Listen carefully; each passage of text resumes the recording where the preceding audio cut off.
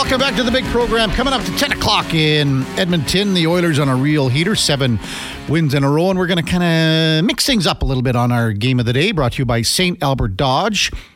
Join in the holiday cheer and help St. Albert Dodge fill their Ram 1500 with toys for the Salvation Army. Stop in and say hi at the north end of St. Albert Trail. So we're going to kind of, again, do things a little differently today. So we're going to go back and look back yesterday's Oilers game. We touched on it off the top. That's going to be half of our game of the day. We'll also feature tonight's big game, I guess you could say, in the NHL. It's Calgary and Colorado. Calgary comes in with 25 points. That's that's the same amount of points as the Oilers have right now in the Western Conference standings, but after tonight, the Oilers will have 3 games in hand. But also yesterday, the Oilers defeated New Jersey by a score of 4-1. If you were at the game, you probably noticed a few things that were done a little bit differently. The Oilers called it basically next gen. So what they did was they brought in the next generation of fans, and they brought in fans in certain areas, and they brought in, I guess, contributors to their game day staff. So it was neat to see things in that sense right off the hop with the national anthem, goal calls, things like that. So let's welcome in from the Oilers Entertainment Group, Tim Shipton to Sports 1440. Morning, Tim. Thanks for taking the time this morning. Hey, Kev. How you doing, buddy? Doing great. You guys are on a roll. Everything's just fine in Oilers Nation. And last game, I was talking to you after the second period, and I said, you know what, why don't you hop on and let's talk about this little next-gen thing, because I think a lot of fans really enjoyed how the game day presentation went yesterday, and that's a big part of what you guys do, because you have to be a part of it. But what about just having the kids involved? And let's just start with the national anthem, the young singer who just knocked it out of the park. Yeah, thanks, Kev. So last night, or I guess yesterday afternoon, because we had a 2 o'clock start, was our second annual Next Gen game, and just an opportunity for us to highlight some of the very talented young Oilers fans and young people in our community. And as you said, the Next Gen game started with a bang. Young Soraya, she's 11 years old, and she sang both the U.S. and Canadian national anthem, and what a powerhouse voice in such a small package. She actually, we're talking to her and her family, she went to Nashville, competed in the North American Country Music Association International Competition, won first place in her age category for Vocalist and Entertainer of the Year. So this girl, she's got some talent and is going places. There was no denying that, because it was just, a wonderful, well, both renditions were just wonderful. So then the next thing that we kind of saw, Tim, was, in between commercials and things like that, you bring in, normally it's Chelsea Bird. You had a little different person yesterday, but then another young fan that was part of the in-game, in-house broadcasting on the Jumbotron. So let's touch on that one. Yeah, we had lots of energy out of those folks. We had William, who was 10 years old. He was our mini in-game host, and participated in some of those contests. I think, as you saw, he helped one young fan through the spelling of Oilers' last names. He was very encouraging with that. Again, brought a lot of energy. And talking to him, it's interesting, these young people, even at age 10, they're looking potentially for a career in sports and entertainment. So for us as well, it's a great opportunity, to showcase these young people. But, we're always looking for good people to work in the organization. And then we had little Christine, who was 7 years old, and she was our TV reporter, our young Tony Brar. And I don't know if you saw her do the post-game interview with Calvin Pickard, but she really brought the energy too, so it was a lot of fun. Tim Shipton, Oilers Entertainment Group, our guest on Sports 1440. The other thing too, Tim, Al Stafford does such a great job announcing goals, but the energy from the young guy that was announcing the goals, that was just simply amazing. Well, it's funny. I felt he was a young Al Stafford, just bringing the heat the goal announcement. I talked to him, Braxton, age 11, and man, he did a good job. He could, quite frankly, he could step into a game if Al hopefully stays healthy. But if he's ever sick, Braxton, we got him on speed dial to jump in. And his favorite part, he said, was announcing the power play, and he kind of had that, the Oilers power play, a little bit of Al in him. And his big highlight that he wanted folks to know is that he can eat an entire pizza at one time. That was his other claim to fame. Well, so that's pretty good. Cool. Yeah, exactly. And I really liked when he would announce a goal, and then how the second announcement's kind of lower key and a little calmer. I just thought that the variances between the two were just a great job. So, what about just, Tim, the fact about getting? Next gen, it's pretty simple. You're trying to build your brand and try to pass it on to the younger generation to kind of get them at the grassroots level, and the importance of that for the Oilers organization. Well, that's it, Kevin. We always, we looked for earlier games on the schedule where we could, again, get young folks to the game and hopefully have a younger crowd, which we did last night. The 2:00 starts on Sunday, ideal for families, getting young fans into the building. And then all these very talented young people.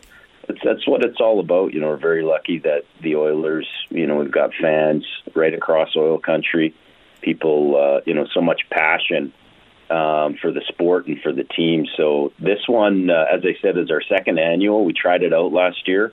Didn't know how it would go, and it's been a huge hit, both with the fans and just the number of kids. We had hundreds and hundreds of applications, so to speak, for these different roles. And again, when you see such young people with so much talent, it's pretty exciting to have them involved. One last one for you, Tim Shipton, and just the fact that the Oilers announced today that the skills competition will take place early in January. A lot of times it's been in the afternoon on a weekend. The way things are falling, it's going to be on Thursday, January 4th at 7 o'clock. So touch on that. It's always a big thing where tickets and you're raising more money again for the Oilers Community Foundation, which is the most important thing here. Yeah, you got it. Again, we're talking about young fans, obviously with Next Gen, but I would say, this is a big one for young fans and families as well. Opportunity to get into the building. Value price tickets are $15. This is a charitable event. Net proceeds going to the foundation, and just such a great way to connect the team with the fans. Obviously gives the players the opportunity, not the pressure of a regular season game with points on the line, and, showcase not only their talent, but their personality. And again, just always nice to see so many families in the building. Hey, Tim, thanks so much for doing this. Really appreciate your time. And again, tomorrow, I think it'll be an exciting building for Connor Bedard too. Well, talking about young talent, he certainly has some. So it'll be interesting to see him for the first time in the NHL in our building. Thanks for coming on, Tim. We'll see you down at the rink. Appreciate it. Yeah, anytime, Kev. Thanks. That's Tim Shipton from the Oilers Entertainment Group. That's the first half, Duke, of our St. Albert Dodge Game of the Day. Our second half will be the game tonight, and it's Colorado hosting the Calgary Flames. I'm just going to ask you out front, Duke, what do you make of this game? Is this a game where you're kind of going, both teams are sort of just treading water here, in the last 10 games, but have you liked what you've seen from Calgary in the last little bit with, now Markstrom's out.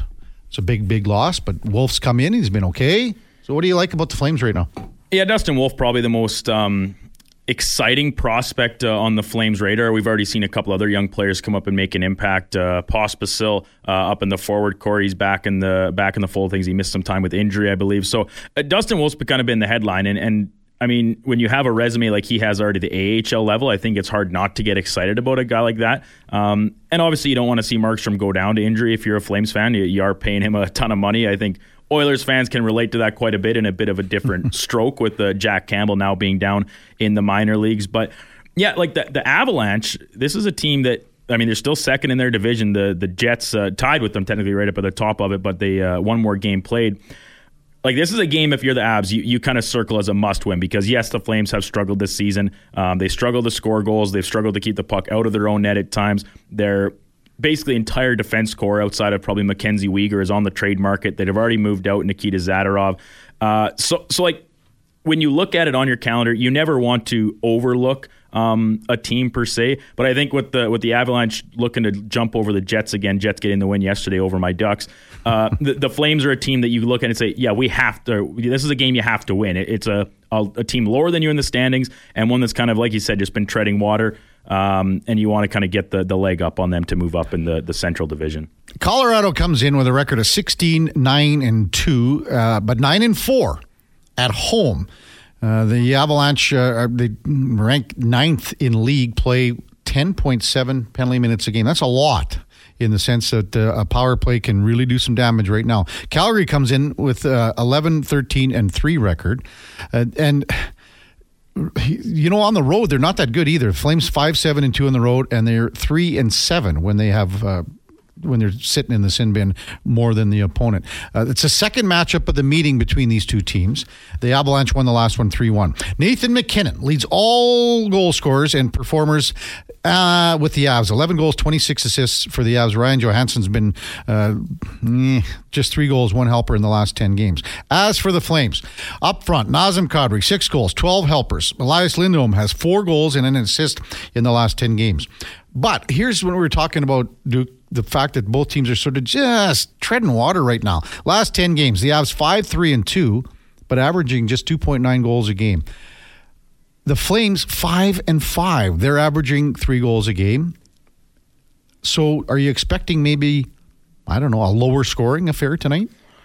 Yeah, I'll be interested to see who ends up starting in net for the Avalanche. I would think it would be Georgiev, but they haven't confirmed a starter yet. That'll likely come once we see morning skates, just as we do here in Edmonton. But and I would think probably Vladar goes for Calgary.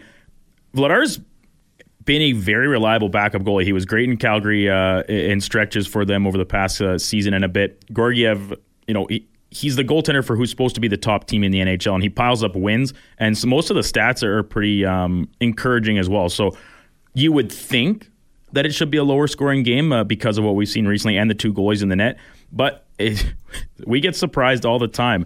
So I would be, if I was a betting man, which we know I am, I'd probably be checking out the line on this game and seeing if it's set at 6.5. I'd probably be taking the under. If it's at 6, I might be a little less encouraged, but probably would still lean that way. And injuries have been a big factor with both teams, and most notably right now with the Calgary Flames, it's Jacob Markstrom hurt that finger in practice under his blocker, took a shot there. Oliver Shillington still out, and Jacob Pelche still out. As for the Avs, Gabe Landeskog is the knee. He's, I don't know if I can recall a guy that's had so many injuries, like a captain like Gabriel Landeskog. He seems like he's just had, and long-term injuries, like just not week to week. He's month to month, year to year. It seems. Yeah, like basically their profiling is like, yeah, if the Avalanche make the playoffs, he may be able to rejoin them at that point to the season, which that'll raise if. That does happen. It'll raise plenty of more questions about the NHL salary cap and, adding players back just for the playoffs. You can kind of circumvent it that way.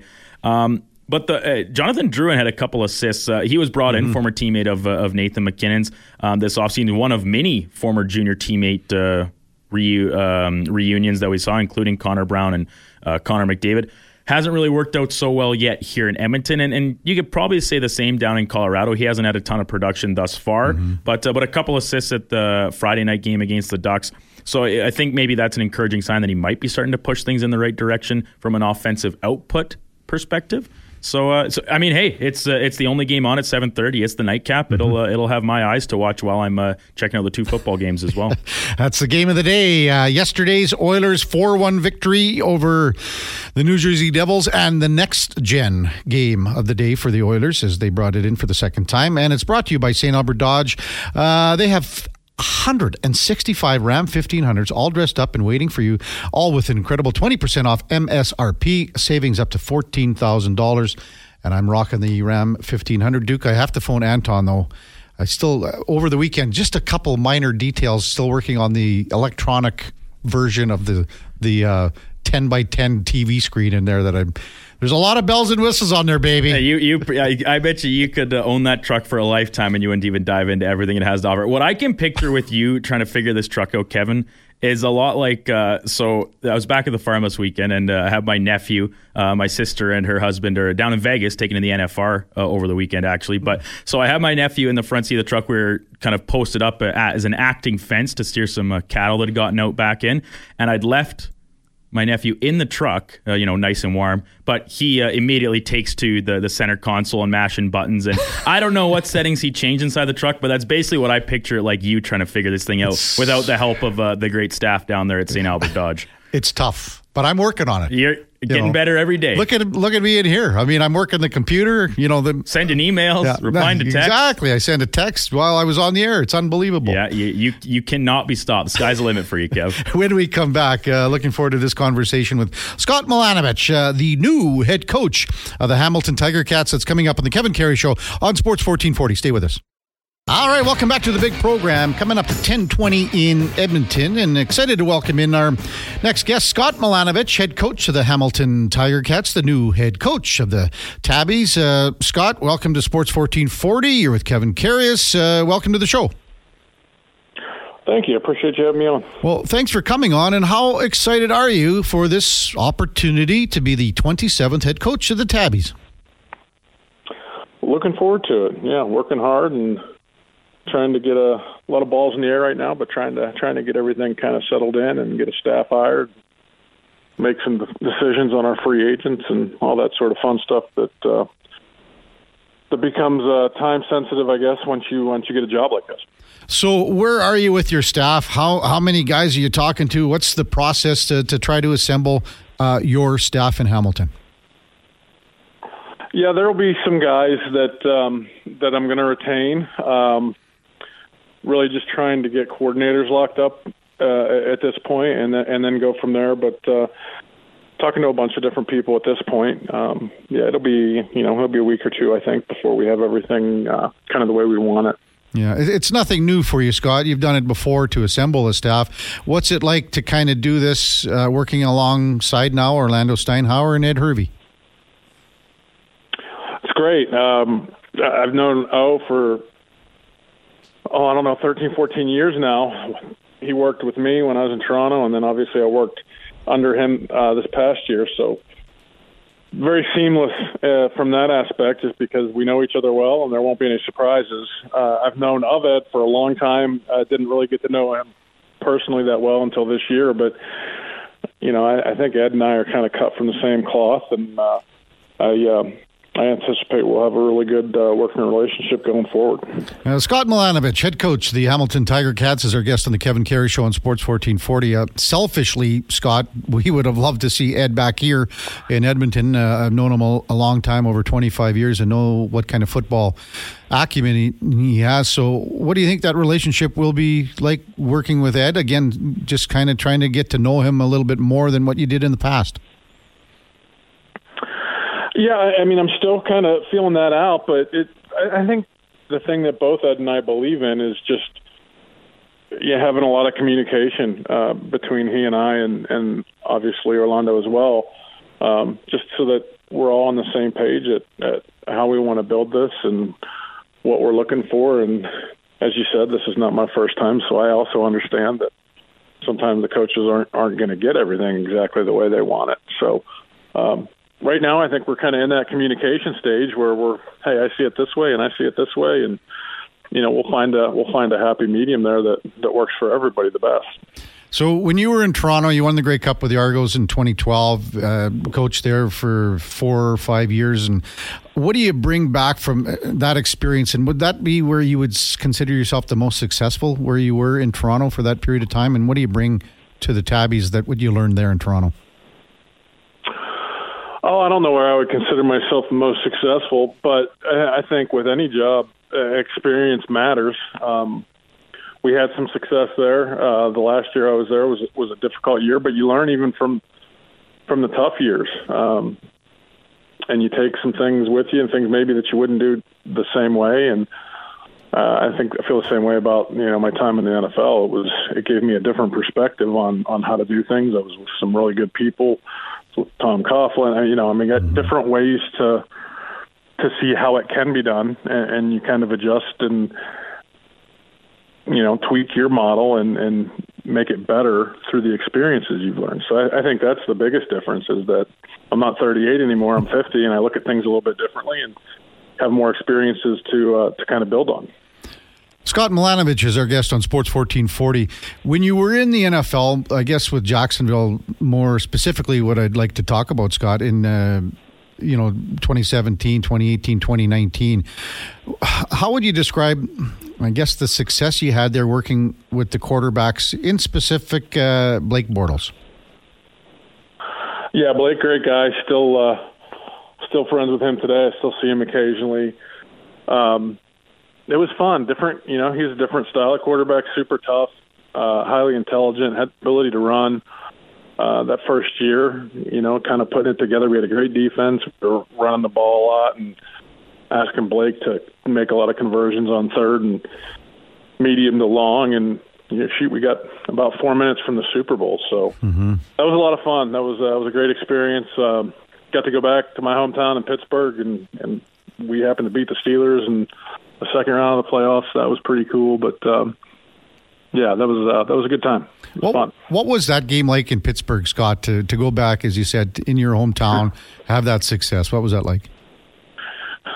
It was great. I don't know that I had any family that were cheering for me. I mean, my whole family still lives there, but they're still black and gold fans, and it was cold.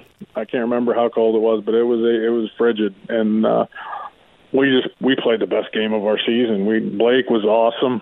I don't remember how much he threw for or what he did, but we had a great day offensively and did enough to keep Ben and their offense from scoring more points than us. But that was probably the highlight.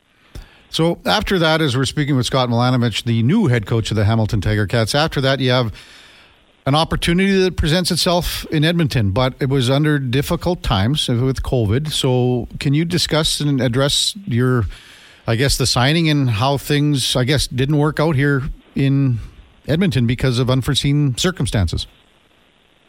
Yeah, I think it was a difficult time for everybody. Right after our season in Jacksonville, I got the job and I came up there and met everybody and, did that whole thing. We shut off the staff and all that, and I ran home and COVID hit, and I wasn't allowed back in the country when COVID hit. So there were difficulties. I don't know. No, I don't think anybody is really to blame, but the way things were trending with our staff and only having 5 coaches and no equipment, it wasn't something that I thought was trending in the right direction at the time. Do you think if something, all these unforeseen circumstances, COVID, again, you weren't able to cross the border, could things have worked out differently? Do you ever think about that, what could have been here, I guess, in Edmonton? Well, I took that job with the idea that it would be my last. And, I still had I still had another year under contract in Jacksonville when I took that job. So, that was the plan, was to go very differently than the way it went. And again, I'm not placing blame on anybody. The organization did what they thought they had to do at the time, and I understand that. And I obviously had to do what I thought was needed to be done at the time, considering the circumstances. So yeah, it's too bad it worked out that way. I really enjoyed the people in Edmonton and the short time that I had there, but things happen and you do the best you can and you move on. Yeah, and it's been, as I said, it's been 3 years already. It seems like it's just yesterday, but it seems like COVID just is so long ago. But after that, you went back to the NFL. So how did that kind of your journey as a coach continue after here? Yeah, so I went to Indianapolis. I had known Frank Reich for a while. I actually offered him a job when he was out of one when I was the head coach in Toronto. And then Marcus Brady had become the offensive coordinator in Indianapolis, and I had worked for with Marcus in Montreal, and then I brought him with me to Toronto also as our offensive coordinator. So when they had an opening, it was kind of, I think, a natural fit for both Marcus and Frank and me. Scott Milanovich, newly hired head coach of the Hamilton Tiger Cats, is our guest on the Kevin Karius Show on Sports 1440. What was your experience like in NFL Europe? Like you had a couple of stints over there with a couple teams, but what was that whole experience like over the pond? Yeah, NFL Europe was, for both coaches and players, honestly, it was a great thing, particularly for me as a young coach. I can't remember how old I was, Kevin, but I wasn't 30. I think I might have been 29 when I got my first job as an offensive coordinator. And I'm sure I wasn't ready. The difference being over there, it's not the seriousness in terms of fan base and ownership, and it's a developmental league, so the focus wasn't necessarily on winning. It was, giving these guys from the NFL an opportunity to get better and hopefully go back and make their team. And that was a good thing for me because I got to call plays, I got to make mistakes, I got to get up in front of a room and try to lead and all those things where it wasn't so critical that if you lost a game or screwed something up that you were going to get fired and be looking for a new job. So I have very fond memories of my time in NFL Europe, and I think it helped make me a lot better coach. What do you see going on right now with the game growing globally? I'm just talking about the NFL, and I guess the CFL too. The NFL and the CFL growing, but what do you see about it growing over in Europe? Oh, I think we might have lost Scott Milanovich. Duke, do we still have him? Sounds like he's on the line, though. We'll maybe get Scott back. And so Scott Milanovich, he was coaching in Europe a couple of times. He coached in Cologne and then also in Ryan, the Ryan Fire and Cologne Centurions. And that was 2003, 04, 05, and then he went to Cologne in 06. So interesting, when coaches, Scott Milanovich is what you would call a career coach. So he's had the ability to go from various teams, leagues, and positions. And that's what's made him what the kind of coach he is today. I think we're just getting him back, Duke. The Duke is working on Scott Milanovich. I think we got him back here. Oh, hey, Scott, sorry. Just lost you there. Yeah, let's welcome back the head coach of the Hamilton Tiger Cats, Scott Milanovich. Scott, sorry for that. I think it might have been on our end, if whatever it is, but good to have you back. Thanks. No worries. I guess let's just get back to Hamilton now. When did you take over play calling as far as the Tabbies go this last season? I don't recall exactly. I think it was maybe like the 9th game of the year, okay. 8th or 9th game. So, and then things turned around. I mean, the team kind of had a bit of a resurgence. Can you put your finger on why and how and what was done in the sense that, Hamilton kind of, the Tabbies, came back. They had a better, I guess, second half to the season, if you want to call it that. Yeah, it's hard for me to put a finger on exactly what I think. If you look at the numbers, they'll probably lead to, we weren't turning it over probably as much. We were taking less penalties, ran the ball a little bit more efficiently. I think both sides started to play a little better. Scott Milanovich is with us on Sports 1440. Just a couple more for you, Scott. What do you make of your quarterback stable, the who you've got moving forward in Hamilton, and how, I guess, you will implement them moving forward? Yeah, we're still trying to figure that out. I thought Taylor Powell did a nice job for a rookie. I hate having to play a rookie quarterback, but didn't have much of a choice. He came in, did a nice job, kept us afloat, won us some games, gave us the opportunity to get in the playoffs. Matt Schultz, veteran, did some great things, has the ability to move, has a strong arm. Had some experience with him. He did a nice job. And then Bo, I just didn't get a lot of time with Bo. And that's disappointing. I saw him a little bit when I was up there in training camp, but the injuries kind of kept us from getting too much time together. But obviously know of his pedigree, and I know he can still throw it. I know he's still accurate, highly intelligent, highly competitive. But would have loved a little bit more time with him, yeah. Is Bo Levi the guy to lead this team in the future here? We're still talking through that. Bo and I are going to have a discussion, I think, tomorrow, and just taking everything into account, and we'll make a decision on that here in the next few weeks.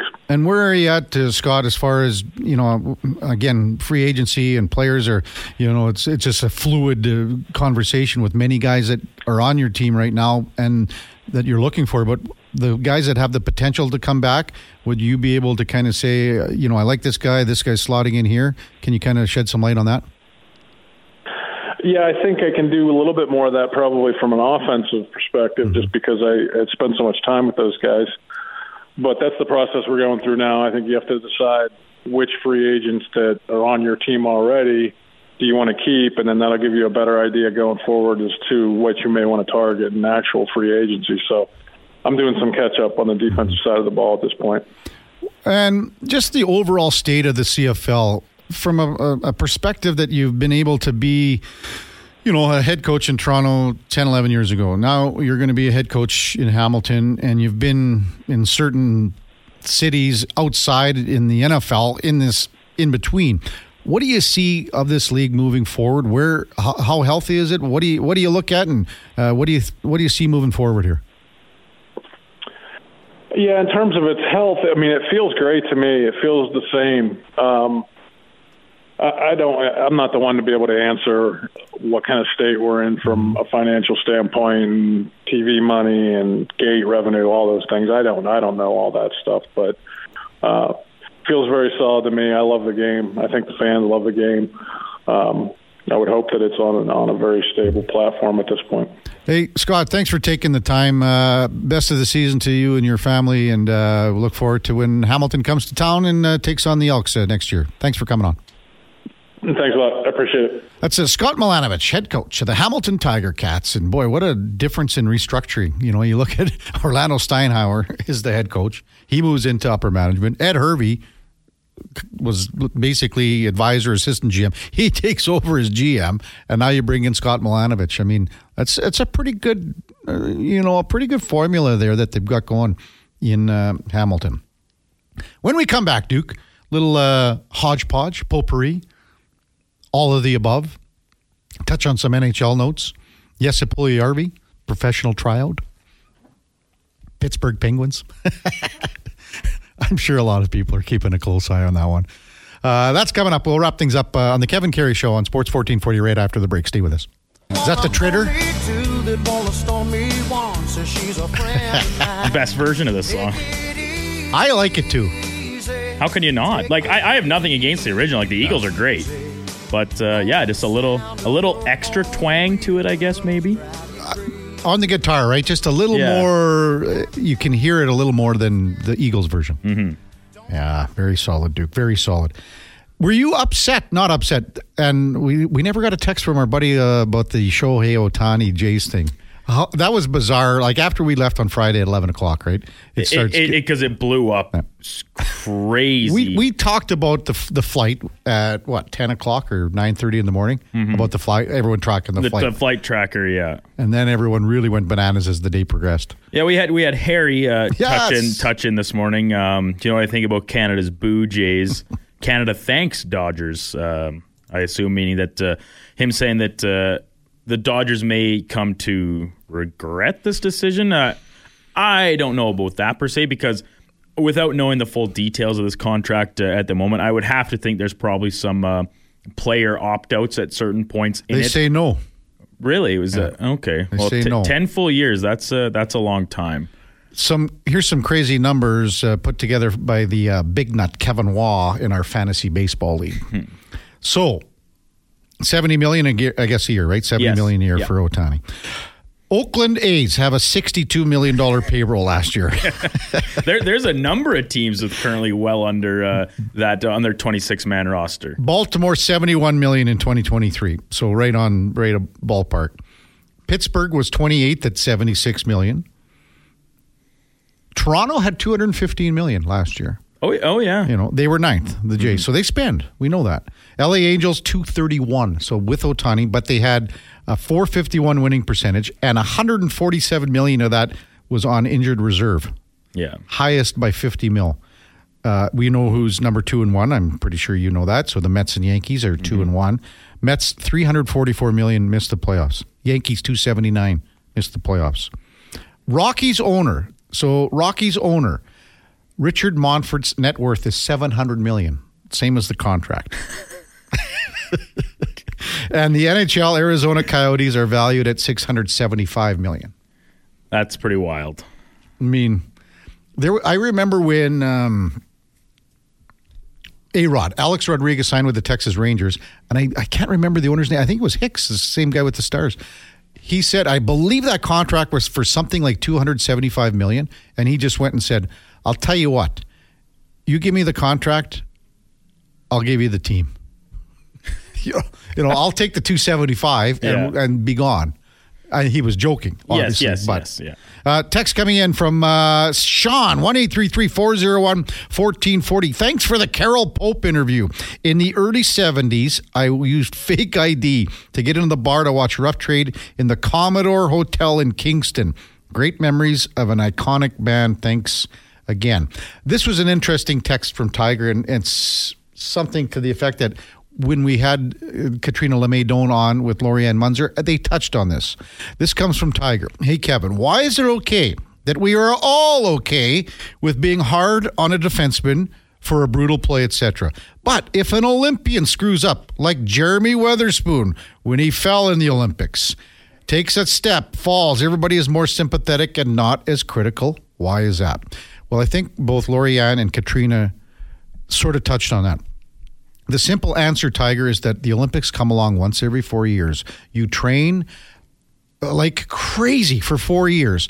And in the case of, say, what Lorianne and Katrina were doing in their events, or Jeremy Weatherspoon, it's less than a minute. You're 40 seconds, you're one and done. So when you're training, all the thousands of hours that you're putting in to train for an event like the Olympics, whether it be in speed skating, cycling, whatever it may be, and it comes crashing down in a split second, well, what can Evan Bouchard do if he has a bad shift? He gets an opportunity the very next shift, seconds later, to make amends, to do something. So that's the difference, I would believe, Tiger, that when you say we're okay being hard on defensemen or whatever it is, or a player, he has the opportunity to come back seconds later, minutes later, a game later, whatever you want to call. So that's the difference. The Duke. What do you make of Jesse Puljujärvi, professional tryout, Pittsburgh Penguins?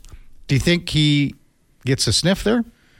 Well, I think he is getting a sniff just by even getting the PTO. It's interesting. You see, it's not as common now when a high draft pick, say, does not pan out, and Jesse Puljujärvi certainly falls into that category.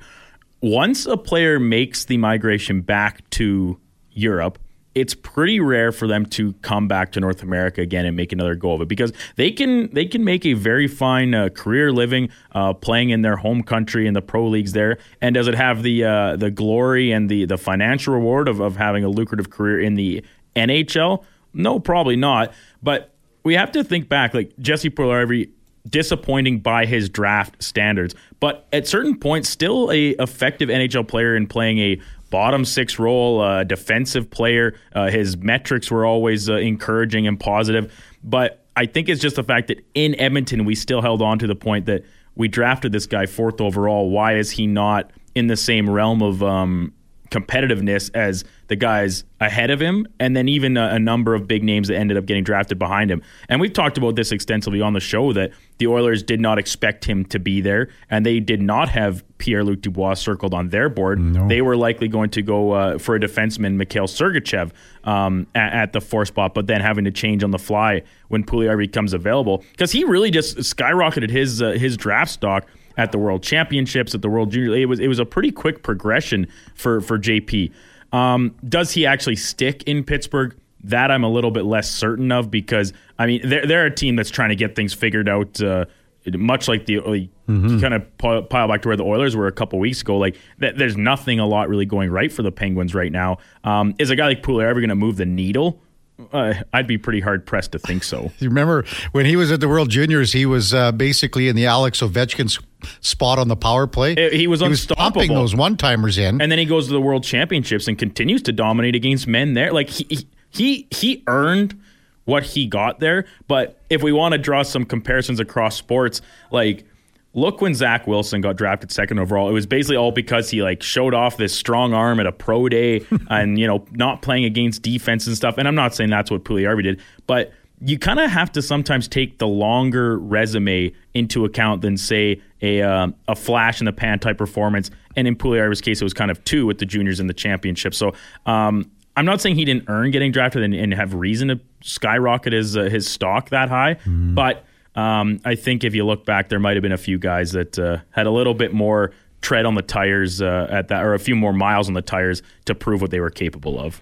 So it's a free agent tryout. He went to the Pittsburgh Penguins yesterday, but he had bilateral hip surgery in the off season. But he was a full practice participant, if you want to call it, yesterday. 16 points, 5 goals, 11 assists in 75 games for both the Oilers and then Carolina last year. Puljujarvi said he's happy to be here to get the opportunity. It's been a long way, but it is what it is right now. He's been doing a lot of rehabbing, worked really hard to get back here. It's been tough, but doing a lot of treatments again. The 4th overall pick by the Oilers in 2016, 114 points in 334 games.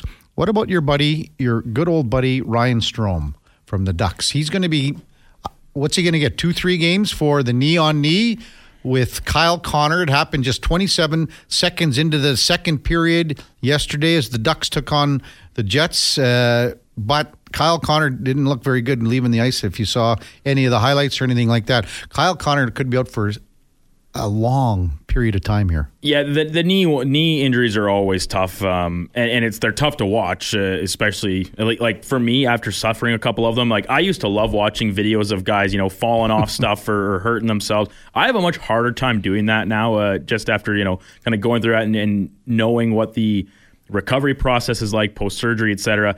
It's funny because if you asked head coach Greg Cronin of Anaheim, he didn't think that it was worth a major penalty. And of course, you're saying that defending your guy, but there has to be at least a little bit of truth to that sentiment. Whereas Rick Bowness coming out on the other side, really expecting a pretty sizable suspension. I would guess it does fall somewhere in the middle, like you said, Kevin, probably a couple games. But yeah, it's the nice thing about the Jets there that despite Kyle Connor being out for virtually the entire game, they erase a 2-goal deficit and come back and win the hockey game. So the Jets are a really good team. Do not be mistaken. The Ducks are not.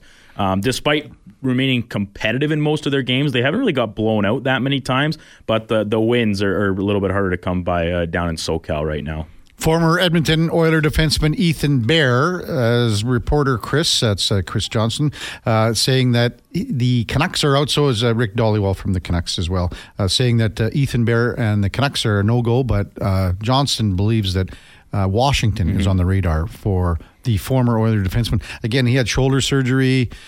A lot of people are wondering if he would ever have an opportunity to resurface in Edmonton. I think that ship has sailed. I don't think that he's a fit here anymore. I think Ethan Bear is a serviceable NHL defenseman. He's going to help some team. I don't think it's here, though.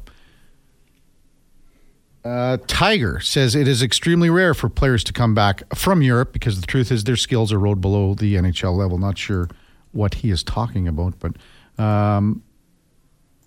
what was the other? Oh, the NFL, the Sunday Night Football game. Just watching Dak Prescott at home. This guy, he's got 20 TDs at home. He's got 2 picks. Philly looks, like I said, they could be the worst 10-3 team in the history of the league right now. Yeah, Connor Halley and I got quite the blowback last week on Fantasy Frenzy when we were discussing Dak Prescott being, at the forefront of the MVP conversation. And I haven't heard from any Philly Eagles fans yet this morning here on the text line, although they were quite loud last weekend after I was really pumping up the tires of the San Francisco 49ers. So the Niners, I think, have clearly established themselves as the number 1 team in the NFL by a pretty decent margin. And at this point, I would say they're followed by the Ravens and then probably the Cowboys in at 3 because the Eagles, currently their defense, their secondary in particular, is getting chewed up a couple games in a row. And Jalen Hurts is a very good quarterback. The issue is that when you play as well as he did and the Eagles did last year, it almost sets a precedent for yourself. And so now basically no matter what he does, it will be not a disappointment, but leaves you a little wanting more. And his security on the football has not been very good. A big fumble last night, a couple fumbles by the team as a whole that ended up turning the ball over. And the Cowboys capitalize. Like, their offense is dynamic, and their defense is far from they're good at generating turnovers and even scoring some points. Of course, Deron Bland with the number of pick sixes he already had this year, it's staggering. But yeah, they just couldn't really get much going. I mean, you only score 13 points. It's pretty tough to win football games that way. Will that loss for your Texans, will that loss to the New York Jets cost them a playoff spot?